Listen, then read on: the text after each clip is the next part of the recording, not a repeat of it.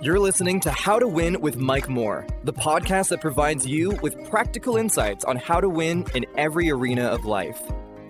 Introducing the Mike Moore Ministries mobile app, your gateway to spiritual inspiration and godly leadership. With a host of practical features, it's like having a personal spiritual guide in the palm of your hand. Watch and listen to the How to Win podcast, get exclusive early access to the Answers That Work broadcast before it airs on television, receive uplifting and thought-provoking nuggets, and stay up to date with Mike Moore's speaking engagements through an interactive calendar. To download, visit your device's app store and search Mike Moore Ministries. Hello, I'm Mike Moore, and welcome to the How to Win podcast. These podcasts are based off 2 Corinthians chapter 2, verse 14. It says, "Now thanks be unto God who always causes us to triumph in Christ." Listen, I'm so glad that you've joined with us today. We're going to have a great time in the Word. A few episodes ago, I began a new series entitled Taking Advantage of Your Advantage. The theme of this series is the advantage that believers have, you and I, when dealing with the death of loved ones. Now, I was led by the Spirit. I was on a leadership track on my Thursday podcast, still on a leadership track on my Tuesday podcast, but I had a witness on the inside of me. The Spirit of God leads me in these teachings, and I felt impressed of the Holy Spirit to deal with this theme of dealing with the death of loved ones. And I've learned to obey him because I don't know, maybe you're dealing with the death of a loved one, or maybe you know someone who's dealing with the death of a loved one, or maybe the Holy Spirit wanted to prepare you for the day when a significant person in your life depart this life. Maybe he wanted to do that. So I believe that I have been led by the Spirit to help you taking advantage of your advantage. The word advantage means having an edge, an upper hand. It means a better or dominating position. The Bible does not promise us, and God does not promise us, that we'll never have death in our families or in our relationships. He never promised us that everyone that we love, all of our significant relationship, will be permanent and lifelong. It's not in the Bible. But he did promise that he would not forsake us, would not leave us. And in our last episode, he promised us that he would not leave us comfortless, but he would come in the person of his Holy Spirit and help us to navigate the rough waters of death. So we've talked about the peace advantage, the joy advantage, the strength advantage, the comfort advantage, and then today we're going to talk about the hope advantage. As I meditated on this, I realized that what God is doing through his great mercy, his loving kindness, he's releasing to us information concerning our arsenal. The Bible says that the weapons of our warfare are not carnal. They're not natural. They're not worldly. And even though we experience trouble, because Jesus says, in this world, you will have tribulation, trouble, we have an arsenal. We have weapons, spiritual weapons, that are available to us so that we can win even in death. And I love it. So let's talk about the hope advantage. I want to give you two background texts, actually three scriptural background texts. We believe that the Bible is the answer. He said to me in the early 1980s, the Word of God is the answer. So all of our teachings are biblically based. So I want to give you three scriptural text to serve as a foundation for this hope advantage that we have. Ephesians 2:12. And I'm going to read this text out of the New King James Version. Paul is writing to the church at Ephesus. And he said in the 12th verse that at that time you were without Christ, being aliens from the commonwealth of Israel, strangers from the covenants of promise, having no hope and without God in the world. He's speaking to Israel, the nation of Israel. And he's saying that there was a time in their life experience where they were without Christ. And then he talked about them being aliens from the commonwealth of Israel, strangers from the covenants, because God worked in the lives of his people through covenants where he made promises to them. But what I want to highlight in this lesson is they were without Christ, having no hope, without God in the world. They were without Christ, having no hope, and without God in the world.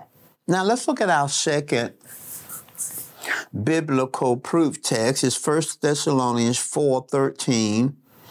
I want to read it in the English Standard Version. And here the Apostle Paul again is writing to the church. But in this text, he's writing to the church at Thessalonica. They are grieving. That's the historical context. They are grieving the death of loved ones. And even though those loved ones are Christians, they are grieving. Now listen what he says in verse 13, 1 Thessalonians 4:13. But we do not want you to be ignorant. He's writing to people that are grieving, Christians that are grieving the death of believers. He said, but we do not want you to be uninformed, brothers, about those who are asleep. Asleep is the New Testament word for death, died. Those who have died. We do not want you to be uninformed, brethren, about those who are asleep, those who have died, that you may not grieve as others do who have no hope. He said, I don't want you to grieve. I don't want you to grieve like others grieve because they don't have any hope. But the problem that they had was ignorance. They were uninformed. And then the final proof text, biblical proof text for this hope advantage we have is Hebrews chapter 6, verse 19. And I want to read it in the New Century Version. It says, we have this hope as an anchor for the soul, sure and strong. It enters behind the curtain in the most holy place in heaven. What a powerful text. We're talking about the hope advantage. The advantage of hope that you have, even though you have loved ones who have died. We live in a world with all kinds of changes.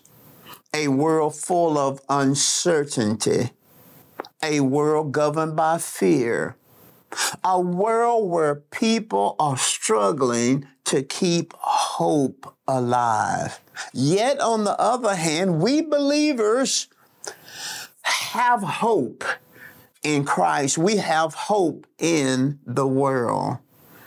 The text that we read in Ephesians, Thessalonians, and Hebrews speaks first of two kinds of people. It speaks of those who are unsaved, without Christ, and it speaks of those who are saved, who have Christ in their lives. Our text, those three texts that we read to you, also speaks to two kinds of conditions. The hopeless, that's the unsaved person. The unsaved person have no hope because they are without God in the world. But the text also speaks of the hopeful. The hopeful. That's the saved. They have hope because they have God in the world. Now, let's look at these two kinds of conditions, because you listening to me, you're either saved or unsaved. You're either hopeful or you're hopeless. But I believe that you're in Christ, and so you're saved. You have God in the world. Therefore, you have hope. But if you're not saved, I'm going to pray a prayer with you, and you can receive Jesus into your life today. Let's look at these two kinds of conditions, hopelessness and hope. Hopelessness is having no expectation of improvement. It's having no expectation of things getting better. You see, if you have no expectation, you're in a situation right now, you have no expectation of things improving, you have no expectation of things getting better, then you're hopeless. Hope, on the other hand, is the expectation of a good and happy life ahead. It's the expectation that life ahead will be good. The expectation that life ahead, you'll be happy. The scripture teaches that believers in Christ have hope. You have hope. There are two kinds of hope, though. Let me explain them to you. Romans 4:18 in the 20th century New Testament says that Abraham, with no ground for hope, sustained by hope, put his faith in God. This is a text, Romans 4:18, that references Abraham believing for the promised child. God had promised Abraham and Sarah that they would have a baby. And the Bible says that with no ground for hope, Abraham, sustained by hope, put his faith in God. You know, that sounds almost like a paradox, contradictory statements. So let's look at natural hope and let's look at supernatural hope. Because when the text says Abraham had no ground for hope, it was talking about natural hope. The Bible says, yet he was sustained by hope, put his faith in God. That's supernatural hope. Natural hope is the product of positive circumstances. Whenever you have positive circumstances, you're just going to have some hope. You have the hope of things improving, the hopes of things getting better. In the early years of Abraham and Sarah's marriage, they were young, they were energetic, they were healthy, so they had a natural hope of giving birth to children. Now, supernatural hope is what brought them through that long period of 25 years, because it was 25 years before they had a baby. Now, supernatural hope endures when circumstances of life change from positive to negative. Supernatural hope endures.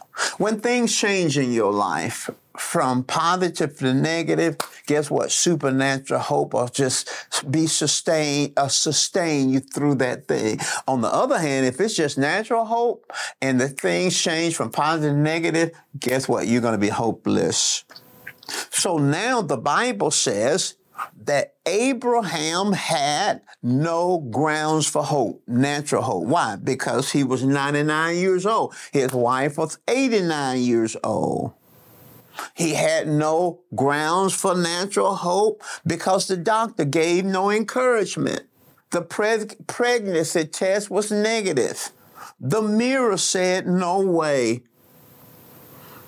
But the Bible says that Abraham was sustained by another kind of hope, that supernatural hope that every believer has, and he put his faith in God.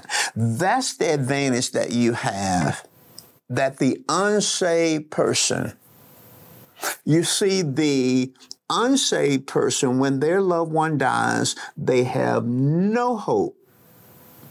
No hope. Why? Because the circumstances have changed from positive to negative.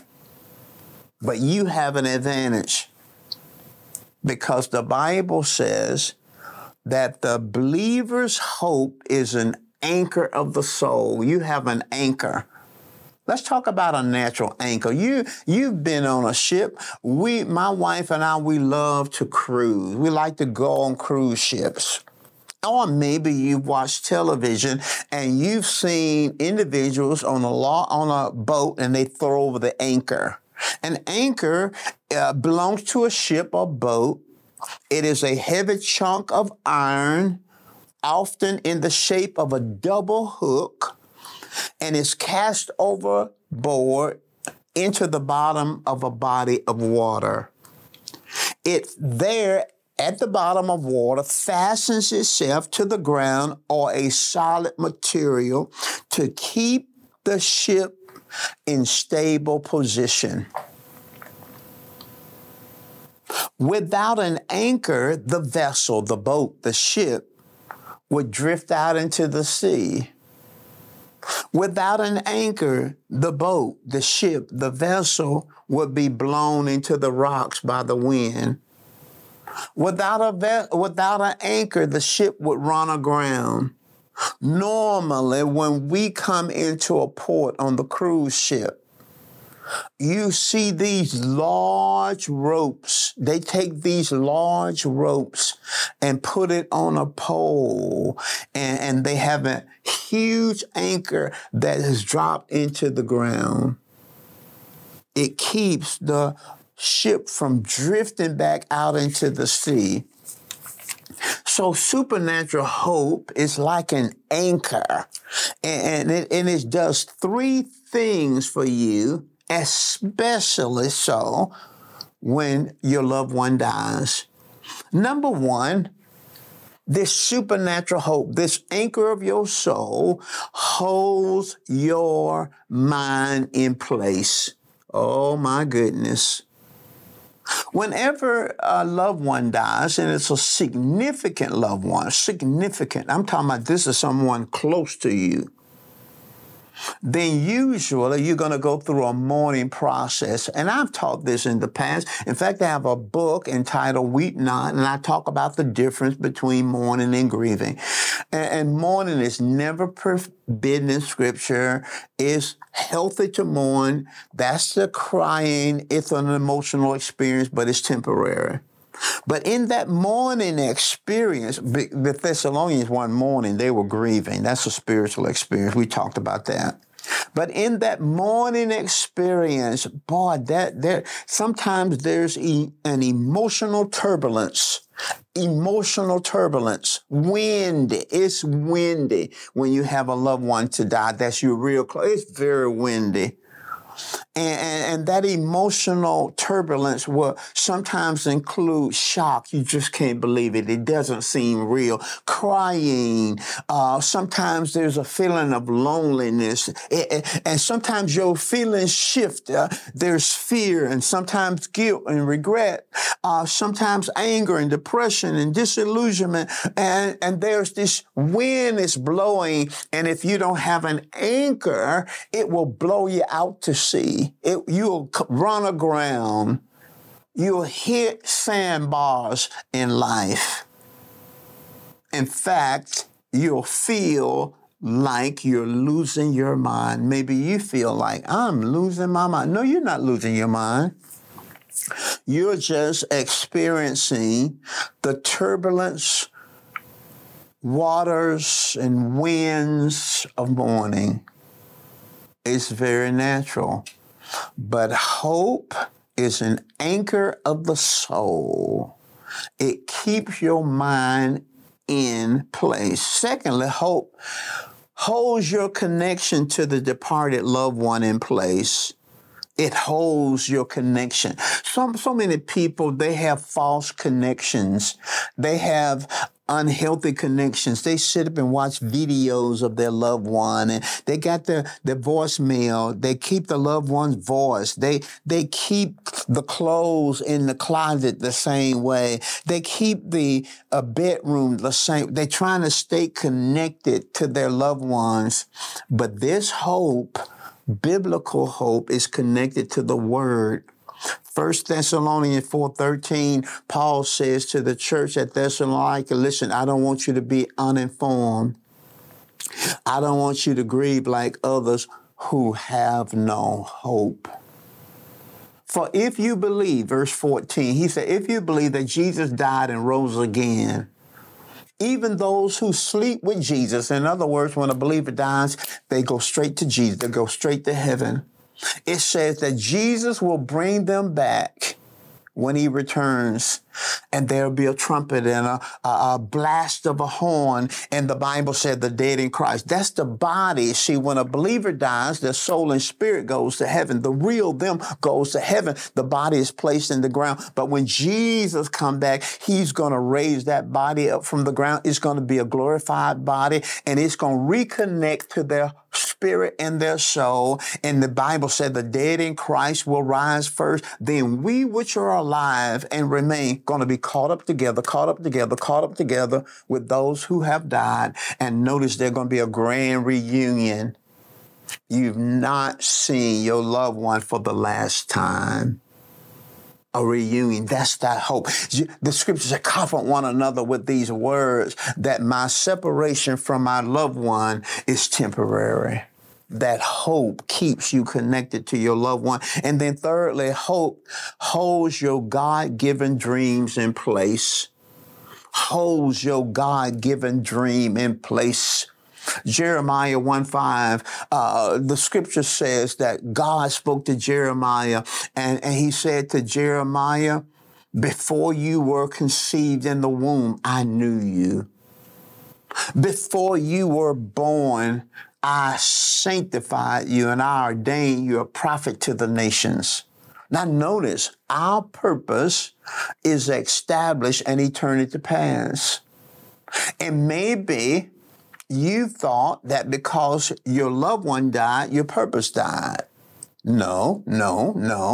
God established your purpose before you were born. That's before you met your loved one, whether it be your spouse or your children or your grandparent or your best friend. God established your purpose before you were born and before those relationships were ever established. So even though your loved one died, your purpose didn't die, because your purpose was established in eternity past. And see, the hope that we have in Christ, it holds our God-given purpose in place. So this hope keeps our mind in place. This hope keeps us connected to our departed loved ones. And this hope holds our God-given dreams in place. So why is it that believers are never hopeless? We're never hopeless because we have an anchor to the soul. It's funny, when I looked at this scenario, I realized that there's a difference between a natural anchor and a spiritual anchor. A natural anchor, this chunk of iron is cast overboard and it goes downward. And sometimes that anchor will break, and sometimes the anchor may slip. But our supernatural hope is an anchor, is a spiritual anchor, and it doesn't go overboard, downward, it goes upward. Our anchor goes upward. Our anchor will never slip, never break. The Bible says, is sure and steadfast. And then our anchor, the Bible says, goes behind the veil. I don't have time to get deep into this, but when God established the tabernacle and the temple, there were certain parts to that. There was the holy place, that first compartment where all the priests would go. And then there was another compartment called the Holy of Holies. And it's where the presence of God would go. And only the high priest would go in this Holy of Holies once a year. This tabernacle or this temple was a type of a heavenly tabernacle. In heaven, there's a holy place. In heaven, there's a Holy of Holies where God sits on his throne. And the Bible, and Jesus is at the right hand. The Bible says our anchor goes behind the curtain. In other words, it doesn't stay in that first compartment. It goes back to the Holy of Holies where the Father is and Jesus is, and it goes behind the veil. In other words, our anchor is connected to the presence of God and connected to Jesus. And the Bible says that God says, I'm the Lord and I change not. And the scripture says about Jesus, he's the same yesterday, today, and forever. That means our anchor is sure and steadfast because God will never change. Jesus will never change. So when he says, I'll never leave you nor forsake you, we can hold on to that because that's connected to God's presence and to Jesus and to his word. You have a supernatural hope. And no matter what you're feeling right now, and sometimes when somebody dies, you have all these negative feelings. And I know because my dad died, the man who raised me, I thought he was the greatest man ever lived. My mother died, who raised me, and she thought I was the greatest thing that happened.